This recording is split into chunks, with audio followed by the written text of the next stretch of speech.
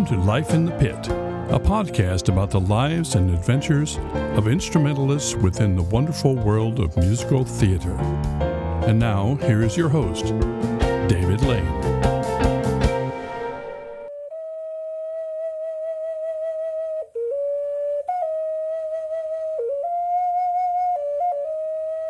That is the sound of an ocarina, as demonstrated by today's guest, Brian Blauck, in a video on his YouTube channel. And yes, I called it an ocarina. I wanted to point that out because I incorrectly called it an ocarina when I first said it in the upcoming interview, but I corrected it after that. We'll talk about ocarinas and more in just a few minutes. So hello everyone. I am David Lane and this is episode 7, our second episode of the week. 2 episodes per week will be the norm through August, and after that we might go back to Fridays only for the interviews and maybe an occasional bonus episode here and there, but it's all flexible, just like a pit has to be when they're in a vamp. In addition to Apple, Stitcher, and Podbean, the podcasts are on YouTube now. At least everything from episode 5 onward is. Unfortunately, we don't make a big enough dent in YouTube's traffic yet to be easy to find, so if YouTube is your thing, the best way to find it is to go to my website, davidlanemusic.com/podcast, and click on the YouTube button near the bottom of the page. That will take you to my channel. You can then click on subscribe, and you'll see each episode as it arrives there. By the way, please don't forget, subscribe, share, rate, and review. Some of you have done all of that, and that's great. Subscribing includes following Life at the Pit Pod on Instagram or Twitter, and the podcast feed wherever you're subscribing. That tells Google and Apple and all the other search engines that people are listening. Rating and reviewing also does the same thing. Sharing is just letting people know how much you liked an episode, and that hopefully gets us more listeners. By the way, if you have any questions, you can send me a message through Instagram, Twitter, my website, or my Facebook page at David M. Lane Music. You can also comment publicly at the Podbean page or leave a comment in the form of a review on Apple. Let me know what kind of information I'm not getting to you so far and what you'd like to know about the world of theater music. I will read whatever you send and give it strong consideration. Okay, on with the show. Today's guest is Brian Blauck. He's our second reeds player on the show, and don't worry, we'll define what a reeds player is in just a couple of minutes or so. With my previous reeds player, Beth Cox, back on episode 4, we didn't spend much time on that aspect, but we're going to get a little bit deeper here with Brian. Brian is also the first person with a significant amount of touring experience that I've interviewed. In fact, he played on what are called bus tours, and he has some truly fascinating stories. And yes, we'll also talk about his love of non-orchestral woodwinds, such as the ocarina. Here is my interview with Brian Blauck. Brian, if I was to go to a show and you were in the pit, I would see that you play a reed book. It would say reeds. That's what it'd be, REEDS. But if I was to go to an orchestra concert or a wind ensemble or I don't know, chamber music concert, I wouldn't see that. I would see something else. So theater, just like theater is known for having its own terminology, and I don't think the pit is any different. And they call what you play reeds. So describe that. What is reeds? What are we talking about? Well, reeds is basically just a slang for any instrument in the woodwind family, which generally have reeds, except for flutes. Obviously don't have reeds. Right. And generally in theater books, in the reed books, it's usually a mixture of various instruments. You need to play clarinet, saxophone, flute, all those. So they just kind of books that have multiple things in are called reed books. Oh, right, yeah. If you're playing a show that has straight books, like there's a flute book that's only flute and piccolo, it's not going to say reed book. It's going to be specifically a flute book. Right. Okay. So reed book just kind of refers to books that are a mixture of various instruments. Yeah, it's just a funny slang. Instead of woodwinds, it's it's the no reed, single reed, double reeds all together. Yeah. Okay, great. We kind of jumped ahead. So how is life without theater during this time? Well, obviously it's tough not having gigs. Kind of depressing, but Right. I'm still keeping busy. I'm still working. I work at a local music store, and we've been open the whole time. Actually, we were deemed essential because we work closely with the local school districts, which still had bands, so the kids and teachers still needed supplies. We were open curbside pickup for most of that. But so, anybody out there listening, support your local music stores. Yes. We need it. Yes. Local music store, local musicians. It's definitely a shop local time, for anything, but especially for the arts as well. Yeah. So talk about, how did you get started in music? And so you play a lot of instruments. What was the first orchestral woodwind that you play? I started on clarinet, which is my primary instrument. My school district, I grew up in Pennsylvania. Mm-hmm. My school district started band in 4th grade, and I just decided I wanted to join the band. My first choice was actually euphonium. I wanted to play euphonium. Nice. My parents said it was too expensive, so they chose the clarinet for me, which worked out well. So that's how I got started in music. Yeah. Yes, it's kind of funny. When I started band, I wanted to play trumpet just because, 2 reasons. We had a trumpet, and my older brother played it, but it was the same band director my older brother had, and the band teacher asked my mom, "Does he have a pretty good ear?" And and she said yes, before I could say anything, and she said, "Trumpet's not for you. Let's go to French horn." And fortunately, the school, there on the larger instruments, like if you'd gone to that school for euphonium, you could have played it because they loaned them out. Mm-hmm. But at some point, if you wanted better than a school quality, you would have had to buy it. Okay, clarinet. It's just, I assume that a lot of our listeners are musicians, but there's probably several listeners who are not musicians, and I say clarinet, that sounds like one instrument, but you really, as you mentioned, with the reeds being a family, it's like each instrument is its own family. So clarinet, you've got, at least off the top of my head, 4 kinds of clarinets just in terms of range, but then you get into various keys. But we're typically talking about B-flat clarinet. They don't call it alto, just call it the B-flat clarinet, right? Yeah, it's B-flat. Yeah. Right. Sometimes they call it a soprano. Yeah. Yeah, but there's also like a E-flat clarinet, which is higher than that. So yeah, there's E-flat, there's a C soprano, there's an A, alto, clarinet, basset horn, bass clarinet, contralto, contrabass. We got about 7, 8 different sizes. Right. What of all those clarinets? What are the ones? I mean, do you ever use any in the show other than the standard B-flat clarinet?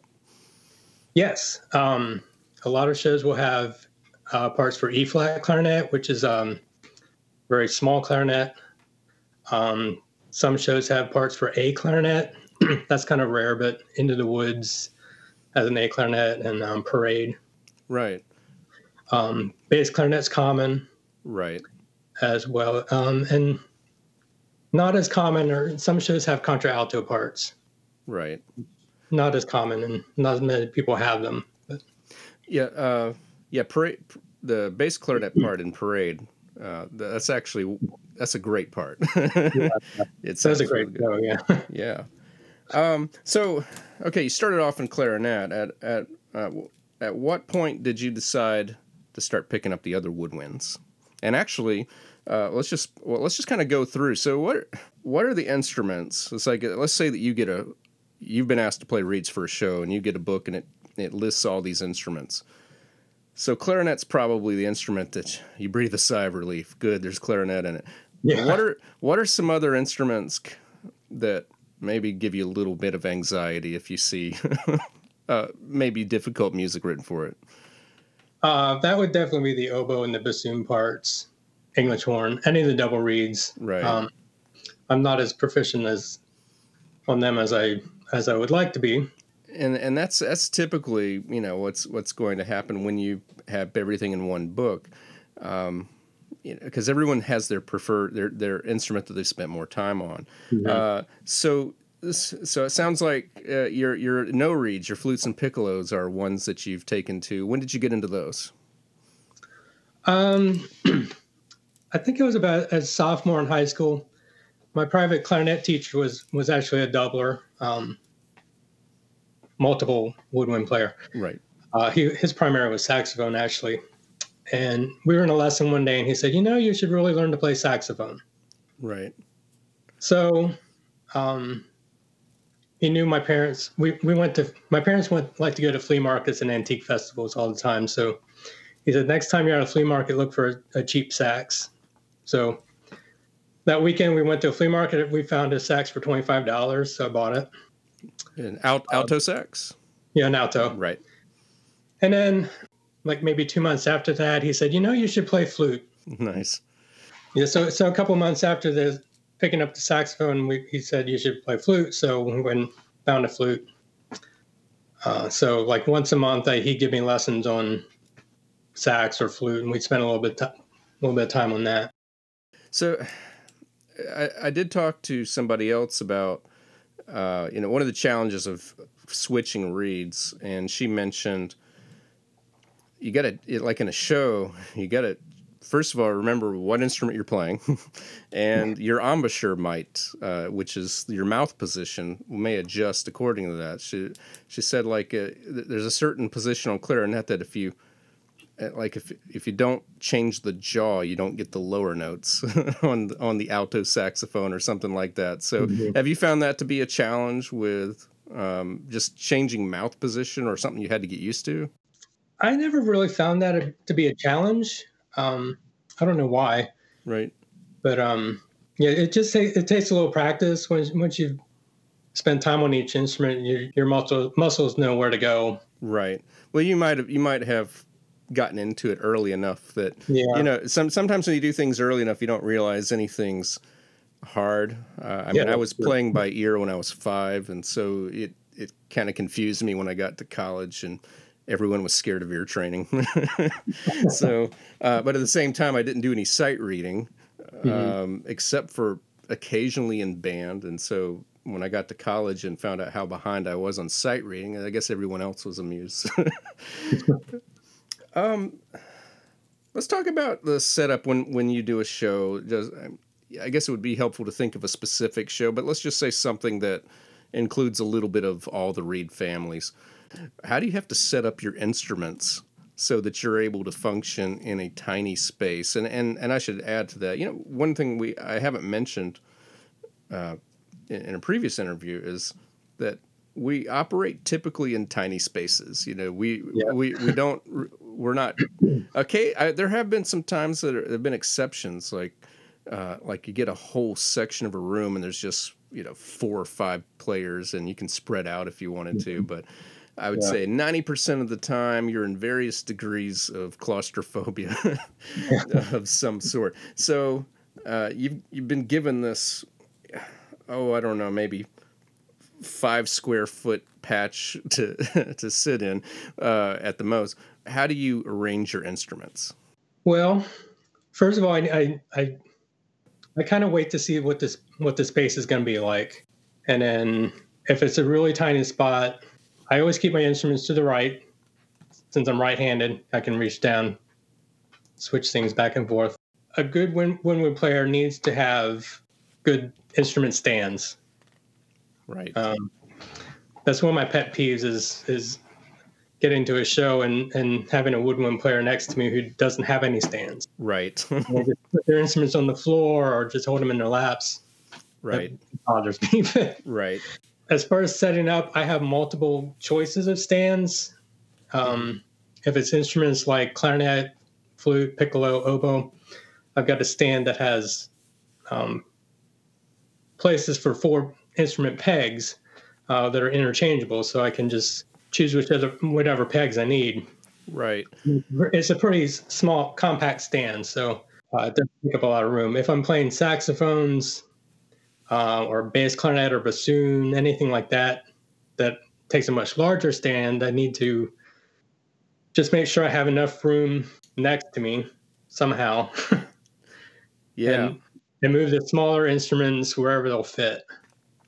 Now, have you ever had an instance where you put an instrument down and then came back to it and oops, you didn't put it in the right place? Have you ever had that happen in a show, or has that been pretty good? That not on the stand so much, but like if you put them on your lap, sometimes there's not time to put them on the stand. You just have to put something on your lap and grab something else. Right. There's always the chance of when you're switching back to something else, picking up the wrong one. Right. There's definitely a choreography. Yes. To switching. Sometimes I did a show one time that I was playing 5 instruments in the show. There was a big, long ballet, and during the course of the ballet, I played all 5 instruments at some point. Mm-hmm. There was never time to put anything down on a peg. Right. There's only time to put it in your lap, grab the next one off the stand. So by the end of the ballet, I had a lap full of instruments. I had saxophones hanging off my neck. And if I just missed one thing, I'd miss entrances, and it's definitely a trick to doing it. Yeah, and this is a criticism, was a parallel criticism that I encountered as a composer, and I had to learn about, and that is that sometimes composers, when they're writing for, say, harp, they don't give enough time for pedal changes, or same thing for timpani. Mm-hmm. Or if you're switching from flute to piccolo, which is quite common in, symphonic music, you make sure that you give enough time. And it seems like some arrangers are better at that than others, they'll give you the amount of rest. So it's like, what's the minimum amount of time? Have you ever thought about, like, in terms of seconds that you would need to feel comfortable in putting one instrument down and picking it back up? I mean, I know we could say something like, well, 1 or 2 minutes would be good, but like, how many seconds do you think an aspiring composer should consider? It really doesn't have to be a whole lot of time. You just really need time to put one down and pick the next one up, get your embouchure set. So, even just 10 seconds, would work. So sometimes I open up a book for a show, and there'll be a fermata on one instrument, and then the next downbeat is another instrument. So if there's no break between the fermata and the next thing starting, there's no time to switch. Right. Or if a number segues into another number, sometimes you turn the page and suddenly you're playing oboe. Right. And there's physically not time. And I wonder if sometimes that's the case because they didn't have to do that on Broadway. They maybe had 2 read books and separate players or whatever, and then it got condensed to one for the licensing, and which actually makes your job harder than the person who originally played it. Yeah. How did you first get into theater? Do you remember? Well, first of all, like how old were you? Do you remember what show it was? Yes. So it was actually in high school. I went to a high school that had a really strong music program. So we had a great band, and we had a great choral department. So like every school, we did a spring musical. And the orchestra was always students. Right. Because we could actually handle the books. So my first show was in 10th grade. We did Oklahoma. Okay. And I went to a school that did not have an orchestra program. But Oklahoma, little known fact, there's a band station version of Oklahoma, which is there's no strings in it. So it's all band instruments. It's the one show that I know of that has an alto clarinet book. Yeah. So, and it's a very difficult version of the show for the woodwinds because all the violin parts are in the clarinet book. And they're really, really challenging. Right. But that was my first show. And then I did the next 2 shows in my junior and senior year, and started doing some local shows. Right. And I just want to interject for the sake of the listeners, that was not an intended pun when you said Oklahoma, and I responded with okay. All right. So, you played throughout high school. Did you continue playing shows in college? Actually, did you go to college? What was your degree? My degrees are in clarinet performance. Okay. So did you continue shows in college? I did, yeah. The school shows, I went to UNC Greensboro. Okay. My undergrad, and I played in the shows there. And I did local shows. And in grad school, I played shows there. Okay, great. So at some point, you got into traveling with some tours. Could you talk about how you got into that, and maybe what are some of the shows you did? Sure. So I started touring right after grad school. I had a friend another woodwind player who was living in Chicago at the time. And one of the touring companies had an agreement with a theater in Chicago. The show would play at that theater in Chicago for 2 or 3 months before the tour started. So he was doing this show. It was Secret Garden. Okay. And for the tour, they decided they were going to add another woodwind player. So touring companies will usually tour with a reduced orchestration. Right. Which will be reorchestrated for a smaller group. So they decided they were going to add another reed player for the actual tour. So he recommended me. I talked to the music director over the phone, had a short interview, and that's how I got started. Okay. So in the touring world, and even locally, getting into the shows is really a lot about who you know. Well, it's pretty much, everywhere. Yeah. So that's how I got started. And after that show, I sent my resume out to the other touring companies. Okay. What was your first show again? Secret Garden. Oh yeah, Secret Garden. Yep. So what are some of the shows that you've toured with? Now, are these Broadway tours, or are they tours for some other company? That's kind of a hard question. They all have an association with a Broadway company. Right. But 2 of the companies I worked for were based out of Maryland. Okay. Just happened to be where the offices were. And one was based out of New York. Okay. And so what are some of the shows that you got to tour on? Yeah, so I did 11 tours. Okay. Started with Secret Garden. I did Will Rogers Follies. Nice. 42nd Street. Funny Thing Happened on the Way to the Forum. King and I. Phantom. The Maury Yeston Phantom. Okay. Titanic. Music Man. Fame. A second Will Rogers Follies. And Man of La Mancha. Okay. Yeah, Will Rogers Follies is I've never seen the actual books, but I've taught the show vocally. It's an underrated show. I think it's very good. Oh, it's a great show. Yeah. So what is life on tour like? I mean, how long are you away from the home at one time? And, what are some traveling stories you have? Okay. What I was doing were bus and truck tours, as opposed to the big tours that sit down for a month, 2 months in a big city. So bus and truck tours you can have one-nighters, you can have up to 2 week stays. I don't think I did anything more than 2 weeks. But typically you're riding on the bus during the day. If you're going to one-nighters, you roll into the city, check into the hotel for a couple hours, head to the theater, do a sound check, and then do the show. Okay. One-nighters can be a little tough. Right. You're just in and out. And if you have a string of one-nighters in a row, it gets a little grueling. But you always had places that you sat down for a couple days at least, or weeks. Those were always nice stops. So how long goes, let's just pick one of the Will Rogers Follies. So how long between the time you leave for your first show and the time you get home after your last show? Okay.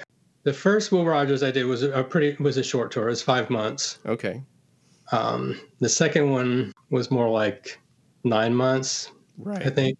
But you do get home in between. There's usually a hiatus at the holidays, and if there's any reason, if you're moving from the East Coast to the West Coast, sometimes they'll send you home for like a week to get the trucks to the West Coast to get started again. Right. So there's always breaks in there, and there's usually a break in the spring around Easter because theaters don't book anything around the holidays. Right. Okay. But yeah, either way, it sounds like you had a period of your life where you didn't have a permanent home for a while. It sounds like many months of your life were devoted to being on the road. Did you go to all the states, or at least the contiguous states? I performed in 49 states. Okay. And 6 Canadian provinces. Okay, what's the one you didn't get to? Hawaii. Okay. I thought you were going to say something obscure like I don't know, North Dakota. Oh no, I've been there. Okay. Yeah, tours very rarely go to Hawaii. Just the logistics of getting the set there. Right. Well, it's the one place you definitely can't do by bus. I mean, you could get a bus to Alaska. It just takes a long time. When we played Alaska, we actually flew, and the set was put on a ship and sailed up there. Oh, nice. Now you go to Alaska. That can't be a one-nighter, right? I'm assuming you're there for a little bit, right? Yeah, I played Anchorage twice. The first time was a week sit down. And the second time, it was actually Man of La Mancha. We actually teched in Anchorage, so we were there for about 3 weeks total. Okay, that's good. So I heard through the grapevine that you might have a story involving Colorado snow and a bus. Is that something you'd like to share? Oh, yeah, sure. So we were playing Colorado Springs, and our next stop was Avon, Colorado, which is one of the skiing resort towns. It's next to Vail, and it was just a one-nighter. But we were getting ready to get on the bus in Colorado Springs, and the bus didn't show up, and we were waiting. And the company manager got a call, the bus was broken down. Hmm. So typically when that happens, not that happens a lot, but that has happened a few times on my touring days. Usually the company can contact a local bus company and, get us to the next city. But for some reason, there weren't any local bus companies willing to take us to Avon, Colorado, because there's a blizzard happening. Right. So the show had to go on. That's true. The crew was already there and had loaded the set in, and they were ready to go. We just needed to get the cast and the orchestra there. So the company manager enlisted the help of the Colorado Springs cab companies. I think we had confiscated every cab in Colorado Springs. Wow. And so the whole cast, the orchestra, we all had to take cabs. And we didn't know how bad the bus was broken down. So we were told, take everything with you because we might not see this bus again. So we had to take all of our luggage. And when you're on a bus and truck tour, you basically live in the bus. So you have a lot of stuff to make you comfortable in the bus. And we took all that with us, all of our instruments. Wow. So what would have normally been like a 3-hour trip turned into, I think it was about 6 hours to get there. Well, now you weren't late, were you? You for the downbeat, or were you?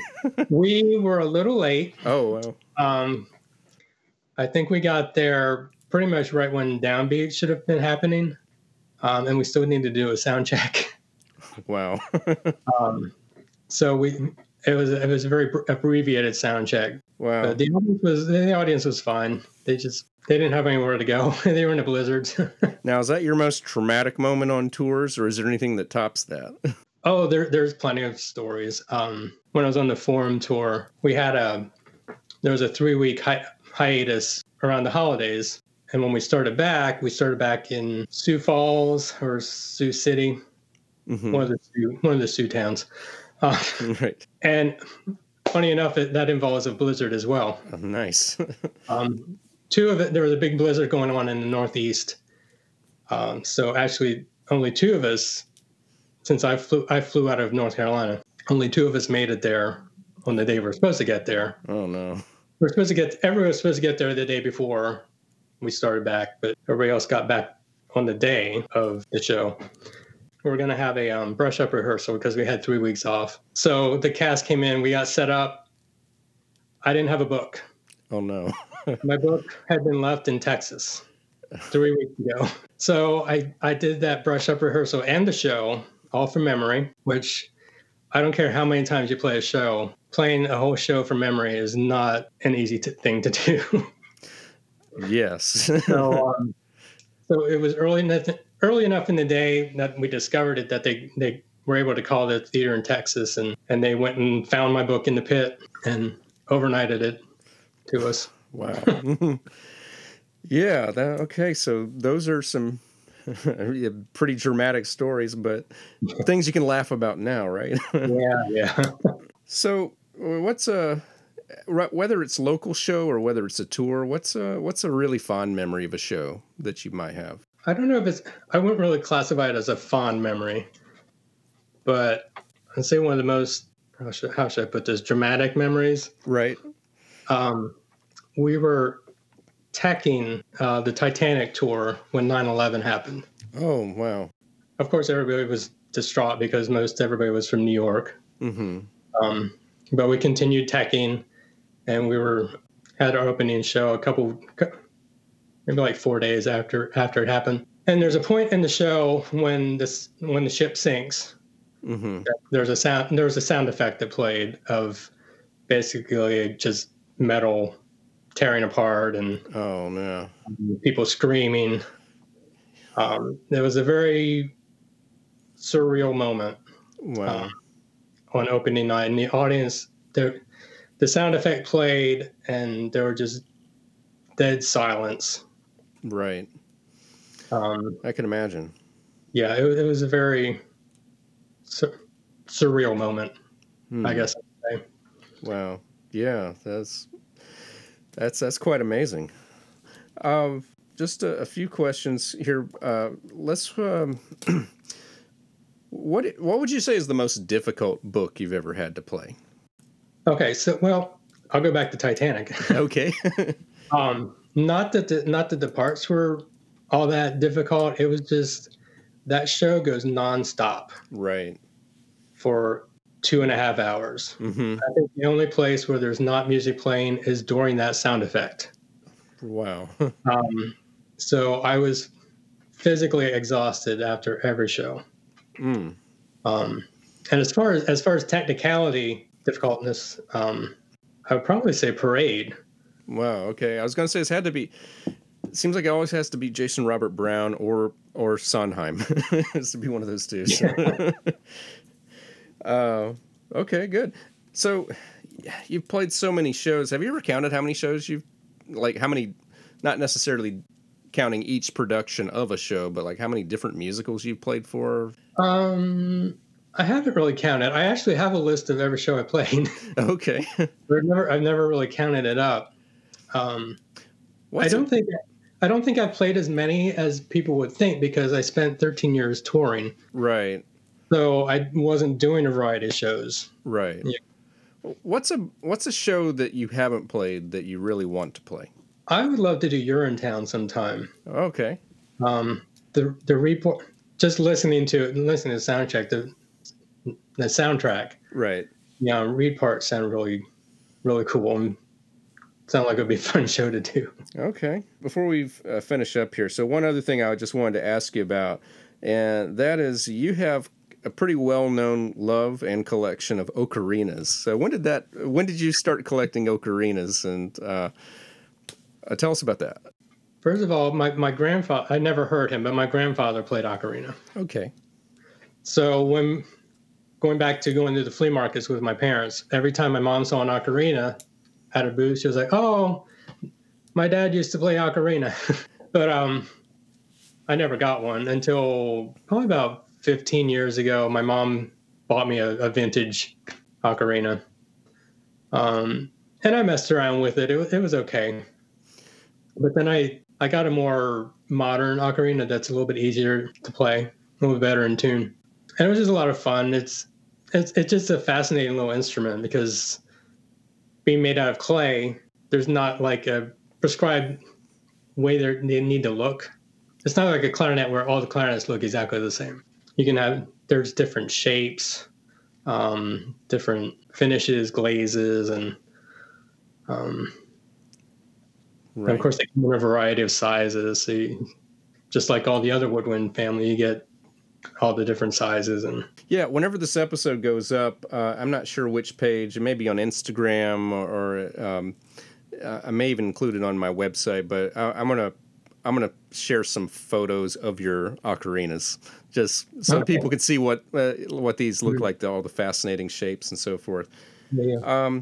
You don't have a YouTube channel, do you? Of like playing any of them, do you? I do. It's not all music. There's some kayaking videos on there and biking, but right. But I do have a channel. You would just search BK Blauch. Okay. BKBLAUCH. Okay, great. And just one more thing of ocarinas. So I just find this fascinating because I know everyone has kind of their own really special events, and I guess the cliche is, it's like Comic-Con or something like that, where it's really big to you and you're not sure if other people understand it. And I think for you last year, I know you weren't available for a show because you went to Italy. Was it Ocarina Festival? Yes, it was the Budrio Ocarina Festival, which is one of the big international ocarina festivals. There's actually several. Right. But Budrio, Italy, is the birthplace of the ocarina. That's where it was invented. Oh, I didn't know that. In the form you see it now. Ocarina is an ancient instrument, but that was where it was developed into what we kind of know it as it is now. But yeah, it was a 4-day festival. People from all over the world come. There's concerts, vendors. So wow. Yeah, I got to play on one of the concerts. It was an amazing experience. Wow. Now, to your knowledge, has any theater show book ever called for an ocarina? Absolutely. Actually, yes. Crazy for You. Oh, okay. Has an ocarina part. I've only done that show once, and it was before I played ocarina, and I didn't have the ocarina in my book. So there's irony. But yeah, and not that it's in the actual book, but The Wizard of Oz movie soundtrack actually uses a quartet of ocarinas. Oh, okay. And when I played the flute book for Wizard of Oz, the theater version calls for it to be played on recorder. Right. But I played on ocarina. Okay. So great. Yeah. All right. Well, I think we've just about reached the end of our time. We kind of mentioned YouTube. Is it? I mean, you don't really have a page, but is there anywhere that you want to mention if people want to follow you?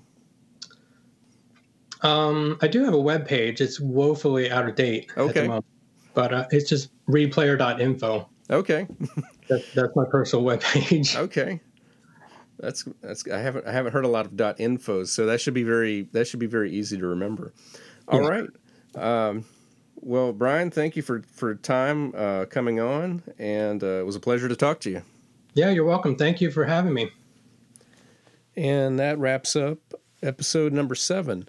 And just wanted to further comment about the ocarinas. If you head over to Instagram some point this weekend, probably tomorrow, but maybe today, I will post a picture of some of the ocarinas that Brian has in his collection. And also encourage you to go search out his YouTube channel. He does have quite a few more videos of his performance on there.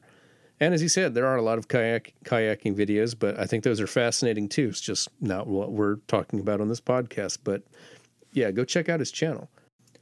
On Tuesday, we're finally going to add the brass section to our show. I'm going to be talking to someone who plays French horn. And really look forward to her interview. We're not only going to talk about French horn, but we're also going to talk about being an orchestral contractor and also what it's like to be a professional musician with chronic illness. So getting into a variety of topics, and that is on Tuesday. So just as a reminder, if you want to follow what's coming up next, be sure to follow us on Instagram or Twitter at Life in the Pit Pod. And you can follow me on Instagram at David Lane Music or Twitter and Facebook at David M. Lane Music. As always, a special thanks to Mark Parolo for his cover art and to Bill Cisna for providing the introduction to this podcast. All original music is composed and performed by David Lane. For the time being, you can find out more about this podcast at davidlanemusic.com/podcast or at our Podbean page, lifeinthepit.podbean.com. Again, please rate and review on the Apple Podcast app or wherever you get your podcasts and share with your friends. Thank you for listening.